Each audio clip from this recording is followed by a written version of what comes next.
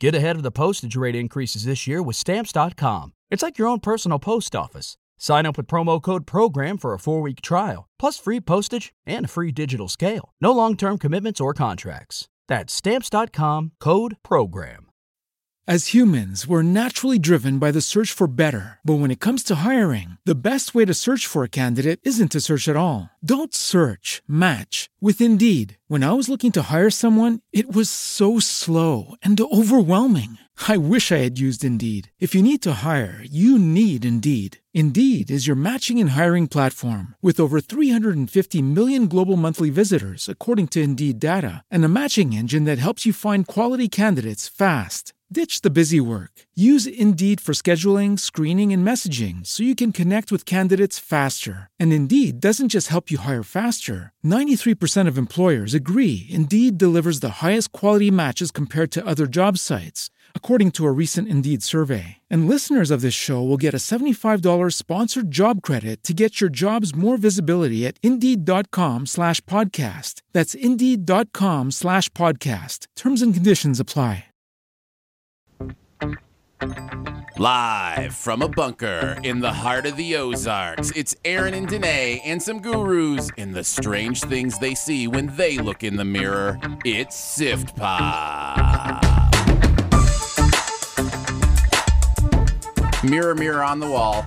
Who's the guruist of them all? We have two gurus today. Yeah, it's going to be fun. Welcome to Sift Pop. I'm Aaron. Danae's here too. Hello. We're streaming live on Mixlr every Friday afternoon or available to download later in your podcast feed. Unless, of course, you're a patron. Because patrons get perks. Patrons get those perks.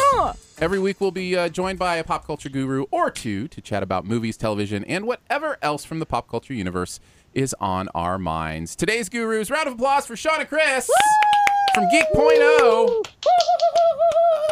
Sean, tell us a little bit about Geek.0 and how you and Chris started doing what you're doing. Yeah. So we are big time geeks. Chris and I make a perfect pair to have a company together that shares in geekdom with everyone else. Chris is a huge comic book fan, and we both have a very specifically unique type of personality, which is to say that we can be abrasive to some people. Okay. And thanks for the warning. That with each other, and it's good. So we just happen to gel really well, and so I am a technologist. I'm a huge tech geek. I love anything that has lights or buttons or whirs or has a screen on it. I'm so with you. A massive tech and video game nerd. And very, very immersed in all things that are geek. Chris is a massive comic book fan and huge pop culture fan as well. And so we cover, between the two of us, we just cover a whole gamut of really awesome things that we love and enjoy, and we decided we wanted to share it with people. So Geek.0 came about. Very cool. What about you, Chris? What do you think Chris, about was that accurate? That was pretty accurate. I wouldn't say I am a massive comic book fan. I'll be the first one to say I don't know everything, so that way I don't get attacked by people that are bigger comic book fans than me. Is that part of the culture? There's always bigger comic book fans. That seems to be part of the culture. Am I wrong about that? Because I've never been into comics at all, but part of the culture seems to be like, my collection's bigger than yours. I know more of the details about this superhero, that kind of thing. Yeah, it can be. I've got more long boxes than you do. I've got more comics and blah, blah, blah. It is. So I'm always the first to admit that, I probably don't know as much as that other guy up the street. Well, I hear that. I don't get raked over But the coals all the time. compared to me, he knows all the things. Yeah, see, that's the thing. I always hear from, when we have a comic book fan on, it's one of the things that almost all of them say is, well, I'm not a, super fan. I don't know every. It's like there's this, they have to put on the cloak of protection, There's a level. Yeah. Yeah. So yeah, but you enjoy comic books and all that humble. kind of Yeah, comic books, pop culture, things along those lines, and we both dabble in a little bit of both. So that way we're able to get out there and with the website and podcast and all the social media platforms, we try to put out a lot of content for everybody so they can keep up with what's going on in the world of geekdom as well. Cool. We're glad to have you guys on the show. Thanks for spending some time with us today. We're going to be doing a spoiler-free review of The Huntsman, Winter's War. And then first we're going to start with some Do We Care? Then we're going to be reviewing a non-spoiler of The Huntsman. And then we're going to talk a little bit about some Kimmy show. The Unbreakable Kimmy Schmidt season 2 just came out. Yeah. So we thought we'd chat a little bit about that. I know Chris and Sean enjoyed season 1, so I figure we might kind of do that. And then, of course, we'll do our buried treasure at the end. But first, Danae has looked through the world of pop culture and is going to throw headlines at us, and we will respond if we care or not to talk more about them. Special thanks to Caleb for helping put these together. Our first article, Do We Care?, is titled, Scientists Explain Why Freddie Mercury Was Such a Good Singer. Do we care? I think I am so far from the ability to sing like Freddie Mercury that I'd rather just not know. You know what I mean? Like, no, I don't think I care. What about you guys? I'm so far from caring about Freddie Mercury singing and an analysis of his singing. I love Queen like everyone else. I'm just not necessarily into a scientific analysis of it. What about you, Chris? I think it's neat. I don't think we really need to know why he was as great as he was, though. So it is what it is. It's neat, but I don't need to know why. I totally agree with you. I love Freddie Mercury. He was my first crush on any pop culture person. Danae, I have some information for you that may hurt you. I mean, I don't know if you he's know. dead. I know. Oh, okay. It's just want to make sure. There's no chance for us. Here you go. Do you want to know the only time there needs to be an analysis of how good of a singer someone is? There's a quote that said one time that Steve Perry sold his soul to the devil to sing that good. Uh-huh. And that's not as accurate of an analysis of someone singing I need. I did scan through this article just because like I said, I love Freddie Mercury. Here's what it said. This is just interesting. Found evidence that Mercury used subharmonics in his singing by vibrating his ventricular folds. Very nice. So just so you guys know, we all have ventricular folds, and he knew how to make them do stuff.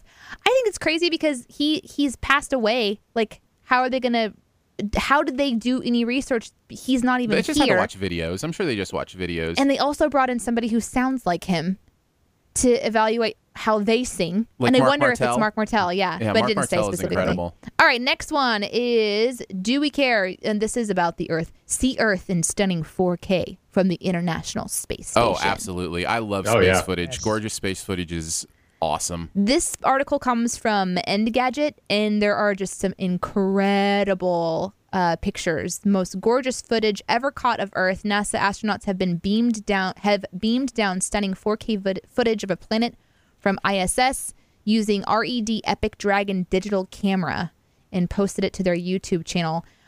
It's extremely impressive and definitely worth some time. Well, I feel bad now for liking it and wanting to see it. I mean, you said it comes from ISIS? Because I really don't like those guys, and it's just not. It's ISS. It's not something that I want to support. International Space you guys Station. support ISIS, but I'm going to back off on that one. Well, I guess we all cared about that, and then all of a sudden got feeling really weird.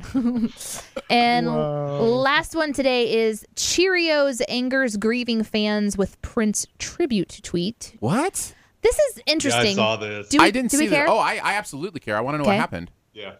Well, I mean, obviously, it's the biggest thing in the news for the last 24 hours has been him passing away. Everything right now in pop culture news is all Prince. Yeah. It's like the guy did something. Yeah. It's like the guy like he was one of the greatest voices of his generation. Yeah. It's almost like that happened. I never realized. Let me just say this. I didn't realize. One of the things I love about the memories that people share and how it gives us all an opportunity to kind of share what an artist or somebody in pop culture meant to us when they pass away is that I learn new stuff that I don't learn while they're alive, and that's on me for not researching. It's not like you can research everybody, but the fact that he wrote so many songs that weren't his. I mean, there are so many hits. I just think of like a Sinead O'Connor. Nothing Compares to You. That Prince wrote that. I never realized how much he actually wrote and did, and what an incredible musician he was. It has been interesting to read all of the different celebrities, or really just everybody kind of reacting, because he also appears to have really positively impacted people's careers, especially musicians who really found, like when they went to go see him or when they had a personal experience with him, maybe in the studio with him, that his passion for music was something that changed people's view of their own art. That's been really interesting to see. But apparently Cheerios insulted him? Not purposely. Certainly not Of course purposely. not. But what did they say? Of course not. They didn't insult him per se. They tweeted #Prince and a picture that says "Rest in Peace" with the I being a Cheerio, the top of the I being a Cheerio, and it just that's all it was. It wasn't like "Rest in Peace, now eat Cheerios," but it rubbed people the wrong way because, well, one of the top tweets that's kind of quoted here is, "Hey guys, Prince died, but please don't forget about Cheerios." And I think the problem is that it's so fresh. People just generally thought like that's in poor taste for you to be putting your, So a lot of Twitter brands are doing this, right? With like big time news, like the news that's the buzz that everybody's talking about. They try to find a way to incorporate their, their brand into it. And I think they just got caught doing that when it's something that, people want you to take more seriously than to be branding yourself, involved in it.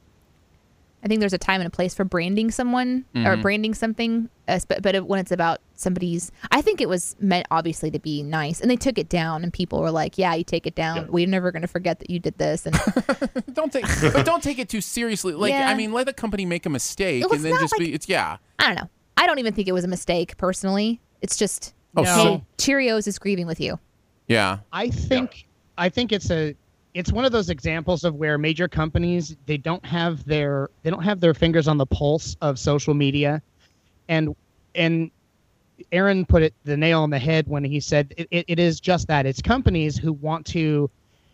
I don't want to say they're exploiting a current situation. You know what I mean? And many times it's a sad situation, and they're like, "Hey, we're in solidarity with this." I think it comes off a lot less tacky if an executive or someone that tweets a personal tweet, but when it comes from a brand, I really think we have by nature, we look at it and we go, shame on you, because what you're doing is you're taking advantage of the sadness of this situation to get publicity for your brand, and it comes off trashy even if they don't want to. And I don't think that necessarily meant to offend, but I think it immediately hit people. One of the tweets that I saw that really put it into perspective is a guy had tweeted he was like, mysteriously, somehow my love of Prince and my sadness at his passing has transferred into a love and desire for Cheerios. Thanks, guys. Yeah. And that hit the nail on the head. Like, what do the two have to do with each other? And I think that's where people make that disconnect and they go, this is offensive. Yeah, and I totally get it. I remember, here's an example of what I'm talking about. I remember during the Super Bowl, and there were a bunch of turnovers during the Super Bowl, and I tweeted something like, man, I haven't seen this many turnovers since the last time I was in Arby's. And and I looked at Arby's feed. I wasn't the only one who made that joke. Right. And in fact, Arby's then tweeted like their turnovers like raining from the sky and said, what's happening now at such and such a stadium? Right. That's kind of what companies are doing. That's an example of, them saying, tagging on to something that's happening and then, letting their brand be there in front of people. So I just think it's just a lesson learned to be careful when, when you decide to do that, I think. When in doubt, don't tweet. There you go. Don't tweet. When in doubt, don't is a wonderful philosophy that nobody uses anymore. It's like, when in doubt, think it through until you do, I think is what people decide. Is that a good segue for the movie review? I think that's right. When determining a sequel for The Huntsman, when in doubt, just don't. Just don't do it. Let's talk about The Huntsman Winter's War. It is the follow-up to the original Huntsman, which I forget the tagline for the original one. Was it just The Huntsman and Snow White? It was Snow White and the Huntsman. And I think in the original, Kristen Stewart played Snow White, and Chris Hemsworth was the Huntsman. And it was a darker take on the story of Snow White and kind of what happened with her and the Queen. I think Charlize Theron was in the first one as well as the Queen. And they follow that up without Snow White and kind of tell a prequel story. And again, we'll do spoiler-free. We won't give anything away about the Huntsman and kind of who he became, who he is. And I guess the first thing to start off with is just to quickly, by the way, Danae hasn't seen this, so she'll be playing the role of the question asker, or, if she has any thoughts, she'll throw those in. But guys, my first question is, did you like it, love it, hate it, dislike it, or was it just okay? Chris, let's start with you. I couldn't even register an emotion for it because it was so boring. So do you think that would fall in like the disliked it category? It was somewhere between dislike and hate, I guess. It's hard to hate something you don't care about, though. You know what I mean? Like there's just I no. guess it was dislike. Yeah. What about you, Sean? Ambivalence is probably my best word. Ambivalence mixed with just a dash of like, what the heck? Yeah, and for so many specific reasons. And honestly, this is how sad it is. Like, I saw the original Snow White and the Huntsman, and I actually semi-enjoyed it, which is surprising considering Kristen Stewart's in it. But I couldn't even find a way to connect this mentally to the original movie. Other than the fact that Chris Hemsworth's in it and they used the word huntsman, I'm like, oh yeah, this must be like, so this is part of like, well, I guess somehow that one storyline. What? So yeah, it was more of a like it wasn't a sequel and it wasn't really a prequel. It was more like an expanded universe movie, really, than anything. I mean, it was just like this also takes place with these people in this, geographical location. Yeah, it's like Snow White and the Huntsman. If you were to take it chronologically, would be jammed right into the middle of this movie. Yeah, because it prequeled and then it sequeled. It just wrapped around the first movie. Yep. The first movie. Yeah, I think technically we call that a duringquel. A duringquel. A duringquel. A duringquel. I like this article that said, back in 2012, a movie called Snow White and the Public Domain IP unexpectedly made almost $400 million, and that's why today sees the release of a second film, Huntsman, the contractual obligation movie. There we go. There's a great way to put it. Since Chris said like the original fit right in the middle of this, think of the last one, since it did make money and it was marginally enjoyable. It was the meat, and this movie was 2 slices of stale, moldy bread wrapped around it. That's there a bummer. You go. So let's talk about if there were any parts of the bread that weren't so moldy. Was there anything about this movie that you guys liked? And Sean, we'll start with you this time. I think it was beautiful. I've noticed that even trashy movies, if they've got a budget for quality cinematography and visuals, and they don't skimp on the special effects and they do them right without trying to overdo it, it looks pretty almost all the way through. It's really beautiful. I think they did good with the special effects. I love the mirror effect, the liquid gold transformation. So I think it looked really good, and I do like some of the characters in the movie. I love Jessica Chastain. She was amazing in it. I'm a huge Emily Blunt fan, so it was great to see her, and she was fantastic in it. I thought her character was one of the best aspects of the entire movie. I think that's where I would start is with the 3 ladies. I thought they were all fabulous. I thought Charlize Theron was great. I thought Emily Blunt was great, and I thought Jessica Chastain acted circles around Chris Hemsworth. I mean, like, she was her character. I believed her character so much that it would go back to Hemsworth, and I'd like, yeah, that's just a dude acting. Like, that's not like I don't believe him, And I think that's just kind of just an example of how good she is. So, yeah, I thought the performances were really good. I did, too. I told Chris last night when it came to Chris Hemsworth, I felt the exact same way. Like, Chris Hemsworth, I like him because he's a likable guy, but he pretty much was the same person he is in every movie. Exactly. Basically, he had muscles and he smiled. Yep. And Chris is like, oh, so he's like the White Rock. And I'm like, there you go. The White Rock. You just stole my joke from me. Man. Oh, sorry. Oh, dang it. That happens I have to a talk lot. about the movie, too. What did you find to like about it, Chris? I actually agree with him on Emily Blunt. I thought she gave an emotional performance. I thought she did a really good job. I kind of disagree a little bit about Jessica Chastain. I thought it was a little bit too Merida from Bravey for me. Well, but see, that's a different thing. I wanted to talk about that, but yeah, we'll get there eventually. But go ahead. But and I liked the dwarves. I thought for the most part the dwarves were a nice little bit of comic relief. But outside of that, it was pretty. I agree with Sean that it was pretty. It was really hard for me to find anything to enjoy about it. I love that you guys.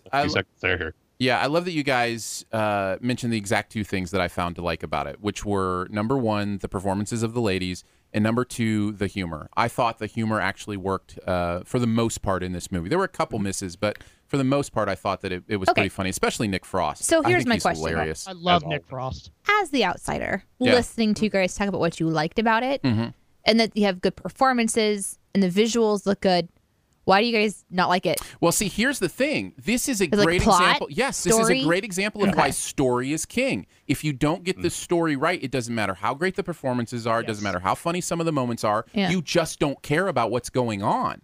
And that's where this flat. turned into a Huntsman version of Batman versus Superman. So great characters, like, you know, great performances by individual components, but when you put it all together, you end up walking away and you have no emotional investment in it at all. You're like, okay, I went there and I saw it. Like, honestly, about halfway through the movie, I told myself the reason I'm going to stay and finish this is because tomorrow I'm going to talk about it on Sith Pop. There you go. I literally did the same thing. Did you? Okay, that's what happens to me sometimes whenever I go and see films, and I'm just like, I would normally just not even. Well, Danae wouldn't even walk into a theater if it weren't for this podcast. That's probably that is true.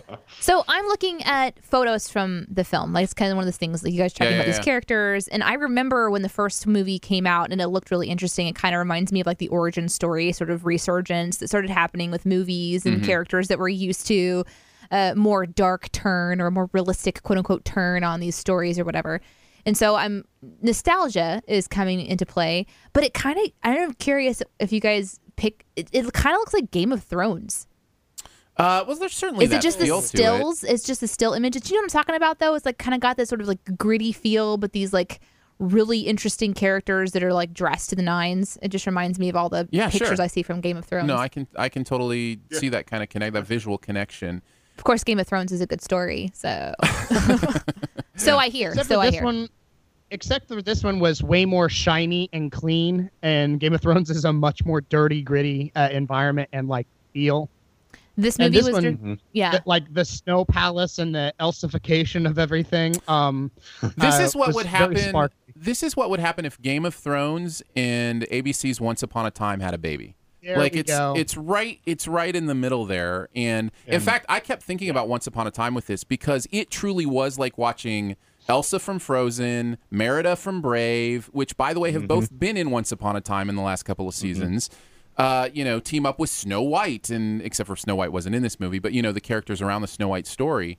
And I just kept thinking, I had the same thought about Jessica Chastain in this, that wow, that is such a Merida character. She shoots arrows, she speaks with the brogue, she's got red hair, she's a great fighter. Well, there was only two characters in the movie that spoke with a brogue, and it was Hemsworth and Chastain. Nobody else did, so it didn't fit anywhere else in the movie. So I didn't understand why it even went on. You guys noticed that it seemed like the dwarves tried to for a bit? It almost seemed like there was at first, and then it kind of just faded out. I didn't catch that. No, I didn't catch that either. I will say, when you said Hemsworth spoke with a brogue, I kind of cocked my head. Barely. He doesn't do accents well. Did you guys see In the Heart of the Sea? It was brutal. It was brutal. So brutal. So I found that part of it a little bit off-putting, that it felt like it was like trying to take all these IPs and put them into one thing like the TV show does. And it kind of lost me there because it did feel like, they were trying to, and I don't think they were. I just think it just felt, especially the Frozen stuff. I mean, it really did feel like Frozen in so many ways. Well, it's like I told Sean last night. We kind of talked a little bit on the phone about it. And I was like, if you like Frozen but didn't think that there was enough sex in it and thought it was too fun, this is your movie.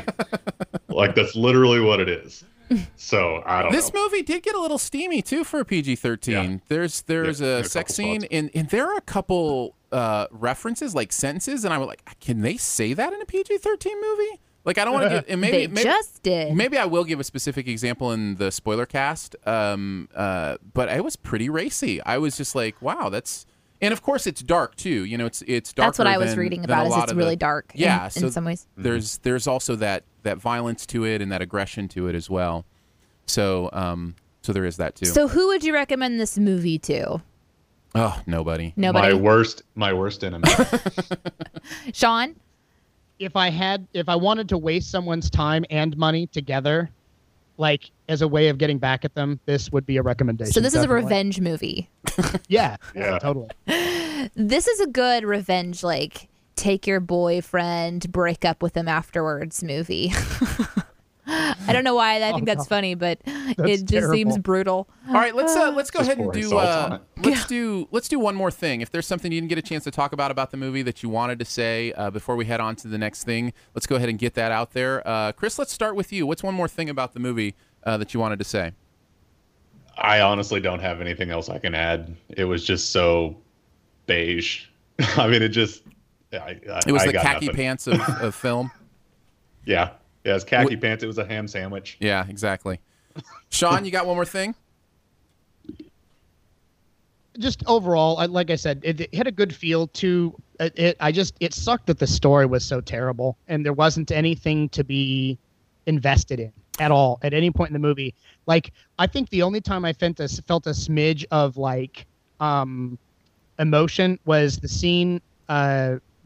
The catalyst, since we're not doing spoilery, the catalyst to the Elsa moment. Mm-hmm. That I was kind of like, wow, that's dark. Yeah. It's dark, and that was the first time and the only time in the movie that I was kind of like that. Like that took me to an emotional place. Well, I guess, and then the second part was the manipulation of the emotional side between the two. Those are the only two components throughout it, you know what I mean, that had anything to it. And the rest of it, like Chris said, it's just so vanilla. Sucks. Let me ask you guys something. I never realized this, and maybe I'm wrong about this, and I'm the only one who sees this while watching this movie. Do Emily Blunt and Jessica Chastain look a lot alike? Like, I was just thinking, watching their characters, man, those women look a lot alike. I kind of see somewhat what you're talking about when their hair is pulled back. Yes, exactly. When their hair is pulled back, yes. Yeah. Yeah, the way they were done up and stuff. My one more thing has to do with the story, and one of the reasons I think it was so boring to get through was it was so cookie cutter. And there were, I think, 3 quote-unquote twists that happened through the movie, and every one of them is telegraphed, and you know it's coming, and it's not a surprise, and at least for me, and I don't mean to say it has to be that way for everybody, but it just felt like I knew everything this movie was going to do, and so I was bored because there was nothing new to experience or nothing, fun going on. But their outfits are so pretty. Oh, I did want to ask you, Sean, because you mentioned liking the look of the movie, which I thought was okay for the most part. I actually thought some of the CG in this was pretty bad.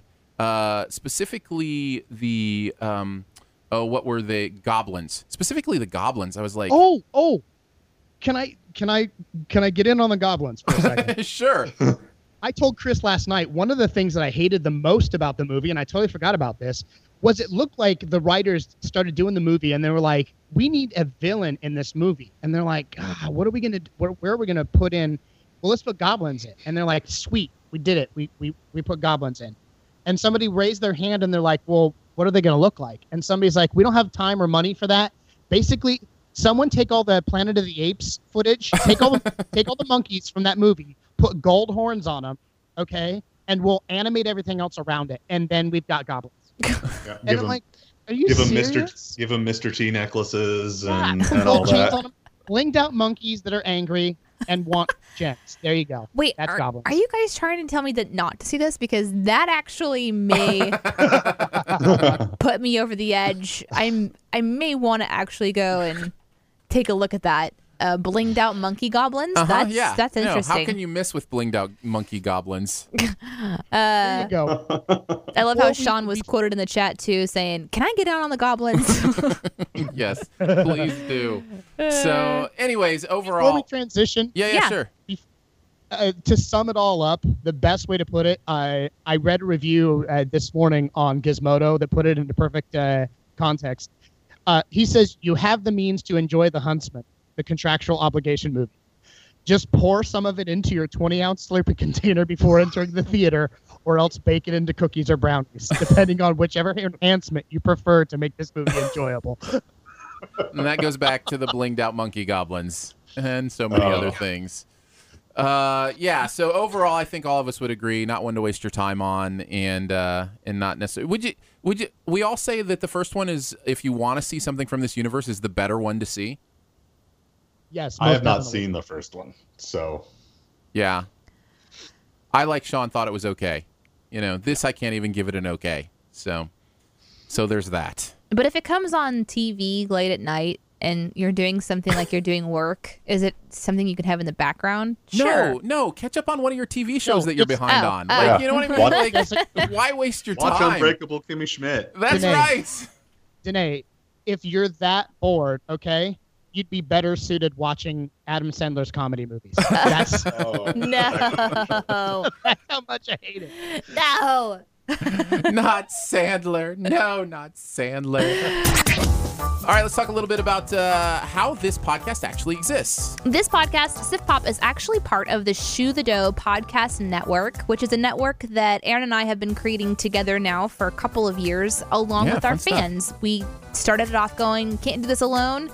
If you guys like the shows that we do, help us out if you can every month with a little bit of support, and we do that at the website Patreon. So patreon.com/Aaron and Danae is how you can connect with the vision of the podcast network. We started off with our main podcast called Shoe the Dough, and then we've launched Sif Pop, and there's other things we've kind of got on the horizon. So if you're interested in helping us out, you can go there. There's perks for giving, for example, at $3 a month to support this podcast, which, by the way, is a free podcast to the public. Yep. But at $3 a month, you get access to it the day that it airs on Mixlr. So you get to have it early. One day earlier than it goes into the podcast feed. So you can check that out. And thank you for your support. It means the world to us to see people actually putting a couple dollars every month into doing what we do is really humbling, and we're very thankful for it. We are, $15 a month away from a relaunch of New Music Digest, so we'll see how that goes. And there was a little bit of an uprising in Band. That's right. Our communications app with our fans. Yeah, if you're on Band, it's a way that all of us kind of get together and chat it up. And in the chat room, when other people started realizing that New Music Digest had kind of gone back on the shelf. On hiatus for a little bit. There was a little bit of a rebellion. Also, our fan friend BDG, who helps us produce that show, felt like it was a personal insult and that we fired him. Hey, we can only say it so many times. You're fired. He kept it alive. Yeah. He did. He kept it alive. You're making it worse. I know. Thank you guys for your support. We really appreciate it. On to our second pop topic, or popic, I guess if you prefer. We're going to talk a little bit about the Unbreakable Kimmy Schmidt. Season 2 dropped. Was it last week, guys? Or was it the week before? Yes. I think it was last week.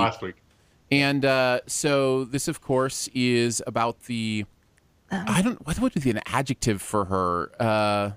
Over the Unbreakable? Yeah, I was going to go with Unbreakable. Over-enthusiastic? Over-enthusiastic. Yeah, Kimmy Schmidt, who was trapped... Sense of development. Yeah, trapped in a bunker by a cultist for a while, and then is now facing what the world is like, I think like 7 or 8 years later. It's actually my story of being trapped in the bunker with Aaron. That's right. It's 15 years later. That is correct. Yep.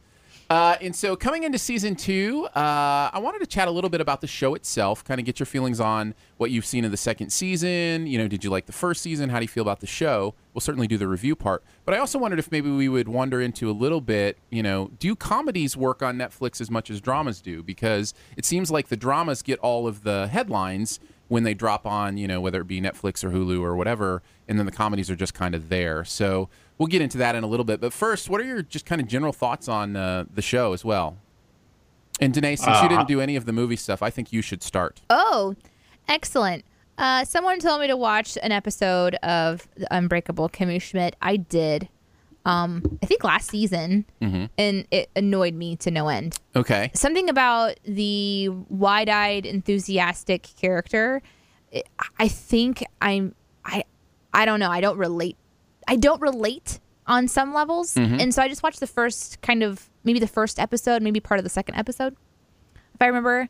So I kind of had an idea of what was going on with it, and then I just quickly, I have not gone back until yesterday. I went and watched 2 random episodes. I picked 2 episodes at random to watch. Okay. I picked Kimmy is Bad at Math from season 1. Okay. And I picked Kimmy Meets Her Mom, which is the 13th episode. I think the final one, and I'm not sure. Of season 2? Season 2. Oh, I haven't even seen that one.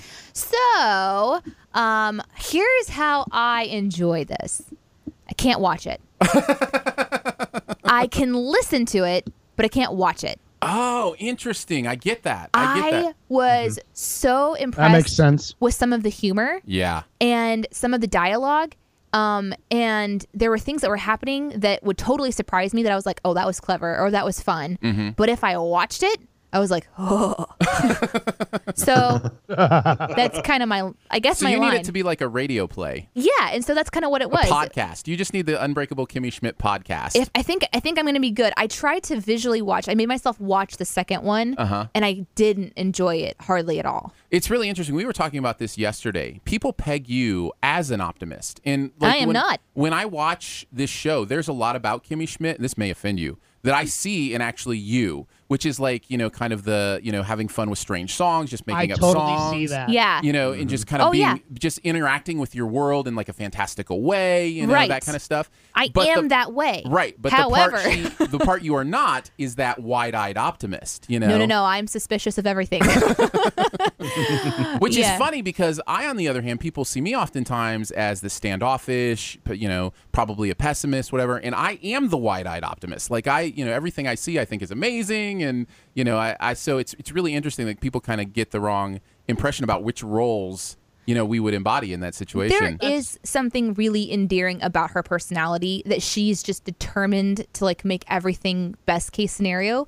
And I think what I was reminded of, and this is probably, one of like the final things I'll really have to say, is I was reminded of they did a good job of having heart in the story, especially the second episode that I watched. It was the first episode, the Kimmy Does Math, which I thought was a fantastic episode. In fact, I don't want to watch anymore because I want it to just be, it was so good.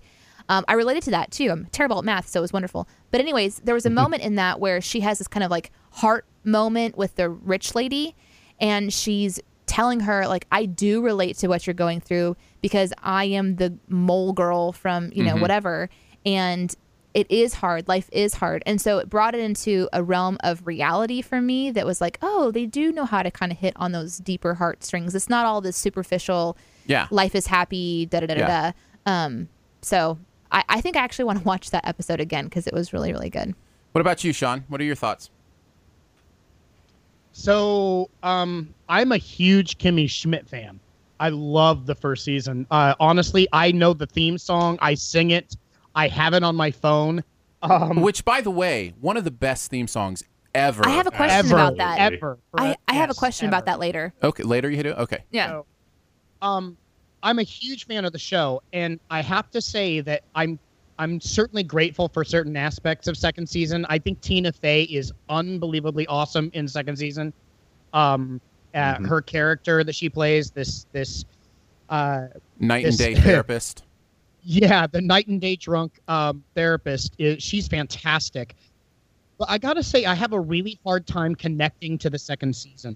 I enjoyed it. There's some great comedic moments. There are some fantastic jokes in it. I felt like this season got a lot more real than last season because it hits on some really big themes. Like, it's deep in therapy for everybody, and it touches on the fact that Kimmy is she is messed up, from everything. So it touches on a lot of great, I don't know, like they get away from just the comedic side of what she went through. Does it make sense? Mm-hmm. Yeah. But had a harder time finding myself like on the overall laughing as much as I did last season. Last season, every episode just sent me into hysterics. And this season, I don't know. I don't find the American. Is this anti-spoilery review? Well, it's harder to be. We don't want to ruin it for somebody if they want to watch it, but yeah, it's a little more difficult with TV. Without getting into specifics as to why, I'm not a big fan of the American Indian storyline there for Jacqueline at all. I don't find it amusing. There aren't any aspects of it. Like I don't know. I don't see its purpose other than to give her a role on the show. And for whatever reason, I may be the only person who feels this way. But I am really tired of seeing what's her name?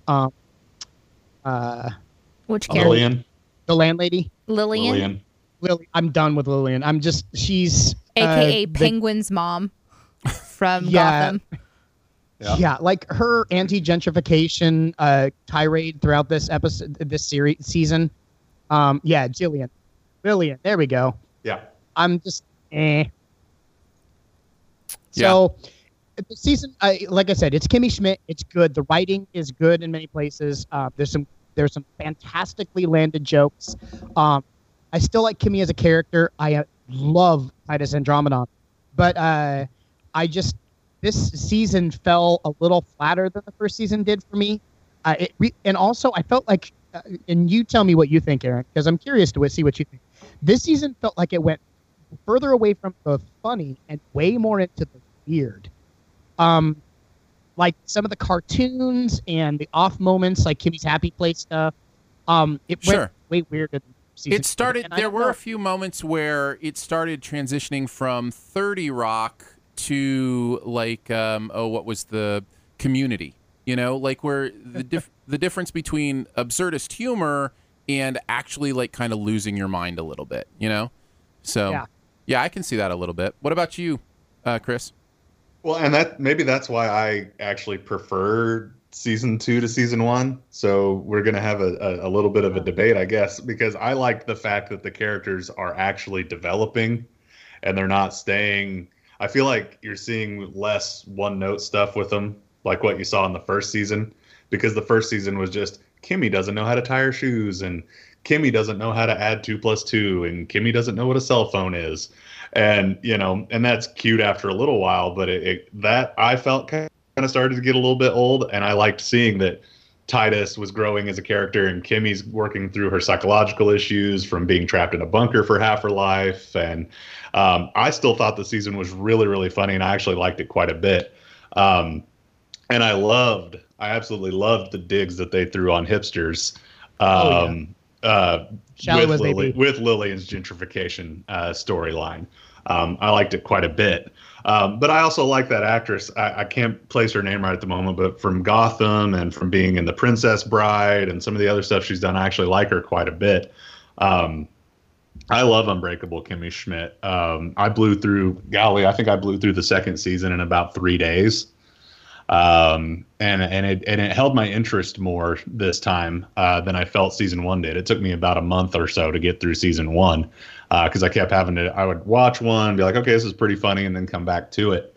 But I really, really enjoyed season 2. That is a point I want to come back to when we start talking about the difference between comedies and dramas on Netflix or Hulu and those kind of things, is that idea of binging and do you want to watch the next one right away? I will give my kind of brief thoughts on Unbreakable Kimmy Schmidt, and they're basically this.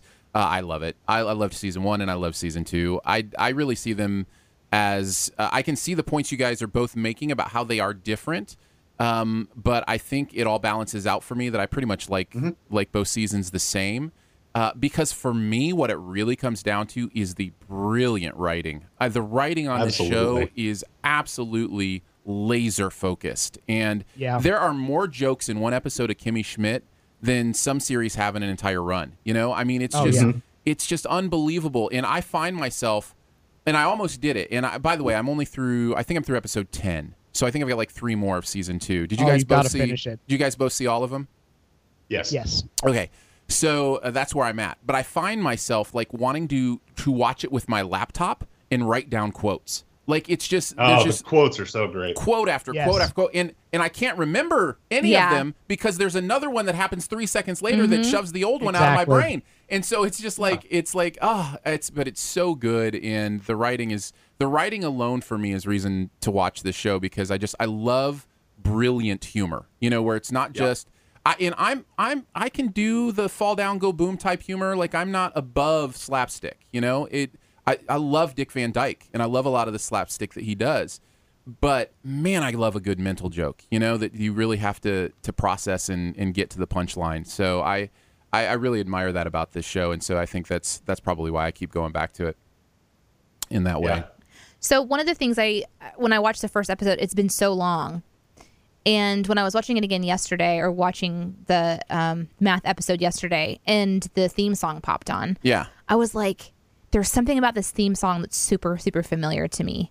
And I couldn't put my finger on it, but it reminded me, like, it looks like a news story where they take in and they do the auto-tune stuff. It's what it is. Yeah, it's an auto-tune, And so I did some research on it, and the Gregory brothers, who are the internet's, quote, foremost names in auto-tuned news, and the creators of such phenomenon as the Bed Intruder song. That's I don't know right. what that is. You know Bed Intruder. Hide your kids, hide your wives. Oh, yeah, I know that one. Hide your wife. Yeah. I do know that one. So that was kind of Ain't interesting. nobody got time for that. Yes. So even though the auto-tune news approach was planned, it says that having the Gregory brothers add their flair to the track wasn't. So they had landed the project and through all like the Small World connections. So they're the ones that got to kind of work on the intro. Oh, it's so good. And because it is, it's such a perfect, it's not only fun to listen to and catchy, it's a perfect representation of what the show is about too, you know, that they're news story and, you know, and also the internet culture. And right. yeah, so it's just, I think it's almost a perfect theme song. So let's talk a little bit about the idea of comedies on Netflix. Do you think they work as well as dramas? Sean, what do you think? I think absolutely. I think more importantly than any other genre, it's all about story. Good writing can save a show or make it terrible. And I think comedies work just as well on Netflix as the dramas do. I say this because I was skeptical for a couple reasons. I also fully watched another new show on Netflix this year or a couple weeks ago called The Ranch. With Is that the Ashton Kutcher one? Yeah. Tell me about that. Was it any good? It's fantastic. Okay. It is so incredibly funny and well written. And I'm not a big Ashton Kutcher fan at all. And so I was skeptical, but it's got Sam Elliott in it, and like he's amazing. And of course, Danny Masterson. Yeah, and so it was kind of cool to have Danny Masterson and Ashton together again. But getting away from that show itself, it was a good example of how Netflix can do comedy really well if they want. Again, it's all about the writing. You've got to have a rock solid writing team that is into their content. They have to be on point. Otherwise, it doesn't work, especially for the environment of Netflix, the ability to binge watch things like that.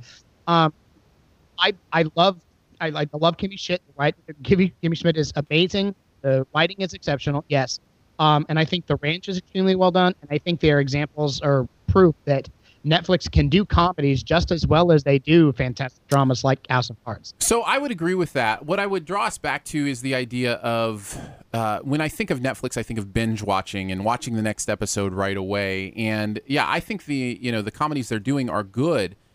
My feeling is I don't enjoy watching them Netflix style, and I think there are good things and bad things with that. But when I watch a comedy, like I can only take so much of its tone before I need to kind of go do something else, and then I'm hungry for it again. Like I'm hungry for that Kimmy Schmidt tone, or for like a network comedy like New Girl. Like I'm ready for the next episode of New Girl. You know what I mean?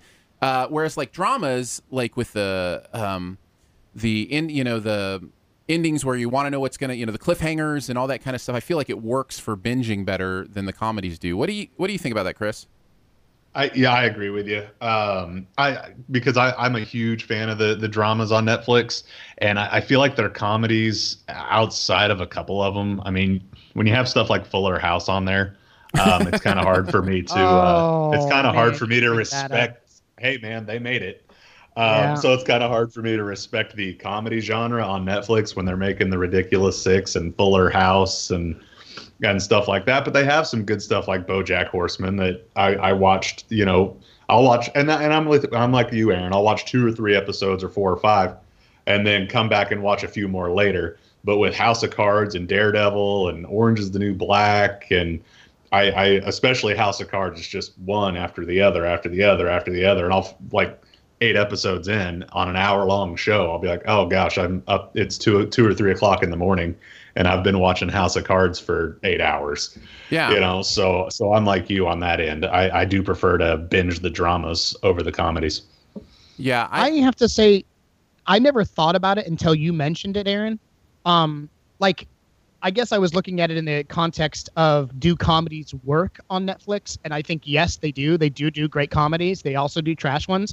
And comedies are one of those things, as evidenced by Will Ferrell movies, that comedies are so left up to the sense of humor of the viewer. Extremely subjective. Good point. Yeah, very, very subjective material. Do comedies work on Netflix? Absolutely. Can I sit and binge watch like I can Daredevil or House of Cards or some of the other shows? No, I agree. I agree completely. I can watch a few episodes, and go through them, and then I need a break to do something else before I come back and do. And I don't know if it's because of the moods or if it's because comedies are so loose in the way they tie things together between episodes. If that makes sense? Yeah, I'm not watch the next episode to find out what's going to happen with just what just happened. Does it make sense? They kind of wrap everything up in a semi-neat little bow in comedies or sitcoms. Each episode. Yeah, there are pros to it too with comedies or dramas in that they're not beholden to the way the audience reacts. So they can prep their whole season and then do that, and they don't have to worry. I feel like so many times network stuff, a lot of times they'll overreact to what the fans are saying or those kind of things. So that's kind of a good thing as well. So, but anyways, I just wanted to have that conversation. Yeah. Do that. Yeah. All right, it is on to our buried treasure. Danae, start us off. I'm sleeping. I do not understand how you guys get so excited about talking about this stuff. I don't have anything to talk about today. For buried treasure?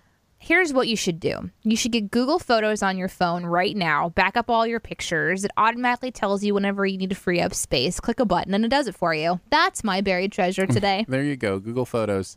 What about you, Sean? Oh, you know what?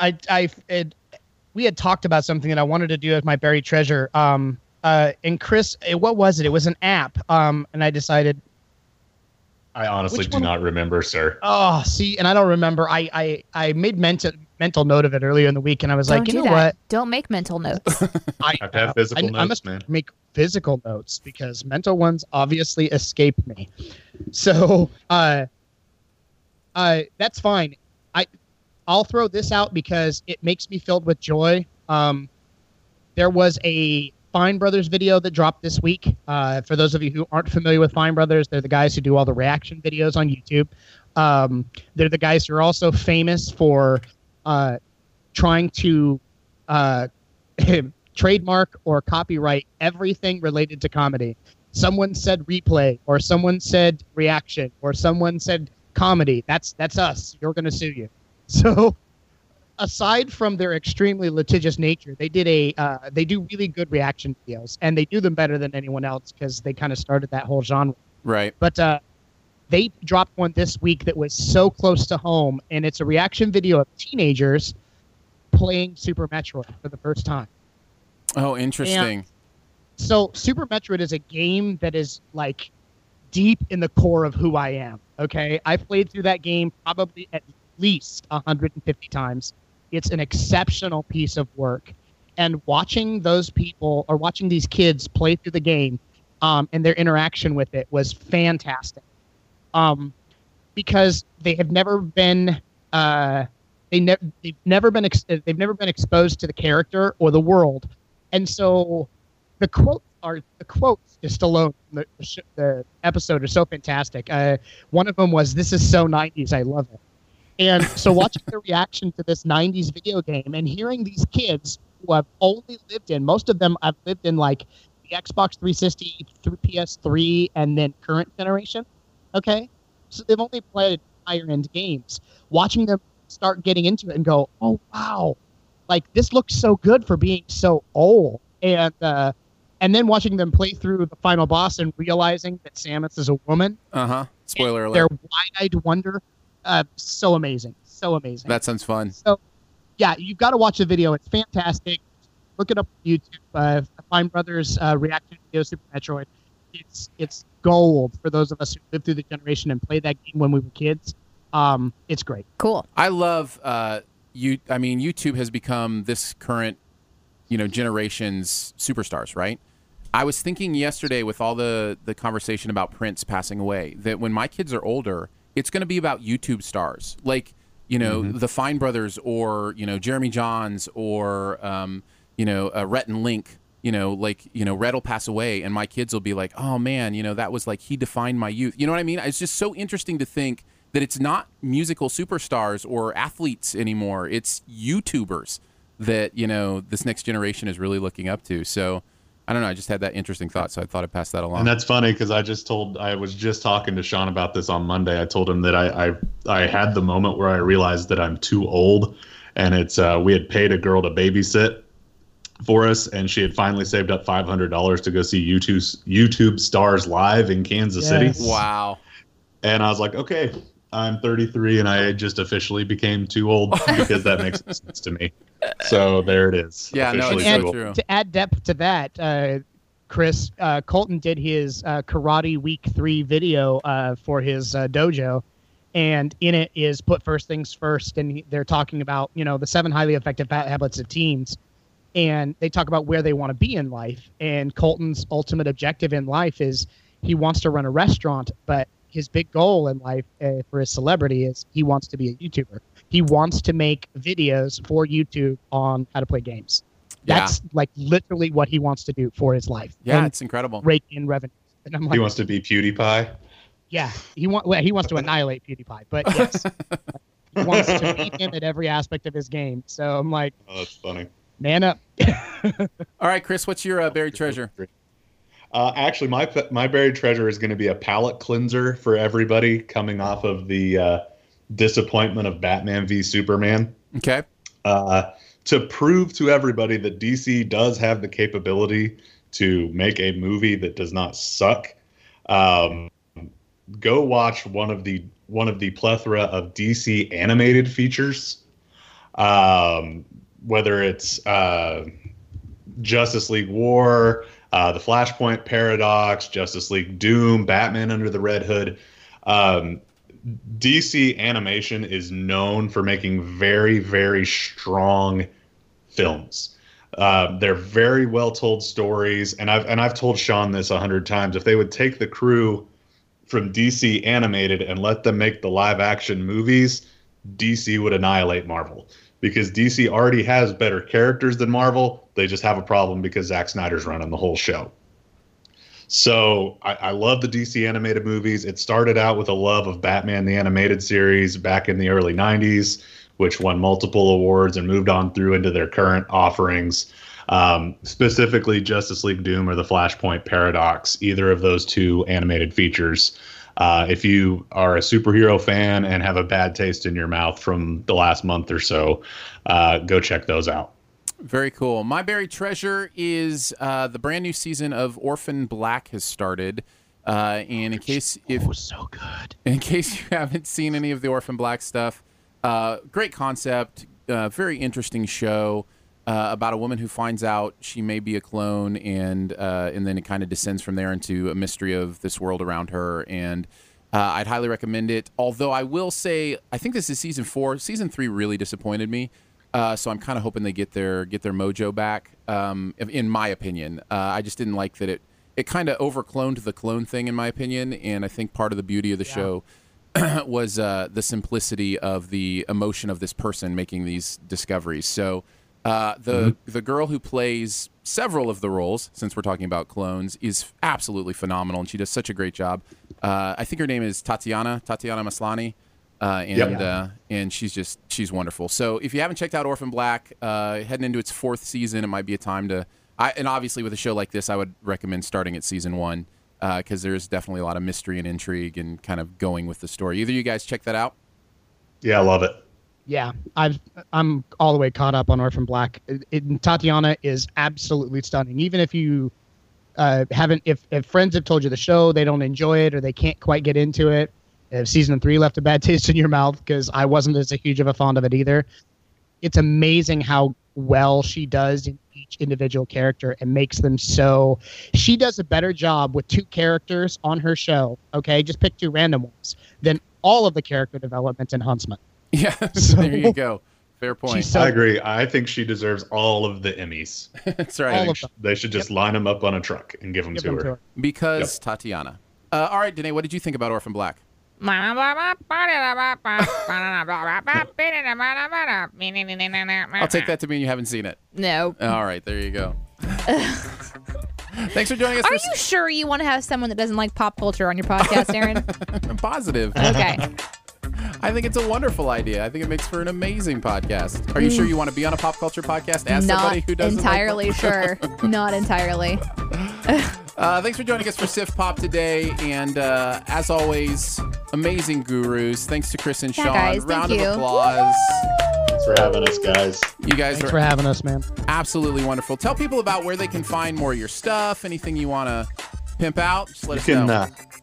You can find us at geek.0.com. You do have to spell out point because that's how the internet works. And you can find us on Facebook at Geek.0, and we are on Twitter and Instagram at Geek.0, and also on YouTube.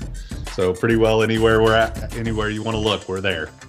Awesome. Well, we really appreciate you guys, and thanks for hanging out with us. We'll have to make sure we do it again sometime. Sif Pop is part of the Shoe the Dough podcast network. You can find out more about other live and later shows on the network by following the feed at mixlr.com/shoethedough. That's mixlr.com/shoethedough. You can find out more about Aaron and Danae at aaronanddanae.com.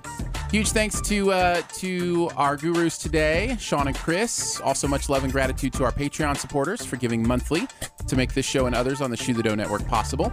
Support starts at $1 a month, comes with some fun perks. You can find out more info at patreon.com/aaronanddanae. Also, if you know of a podcast or have a podcast idea, just let us know at aaronanddanae@gmail.com.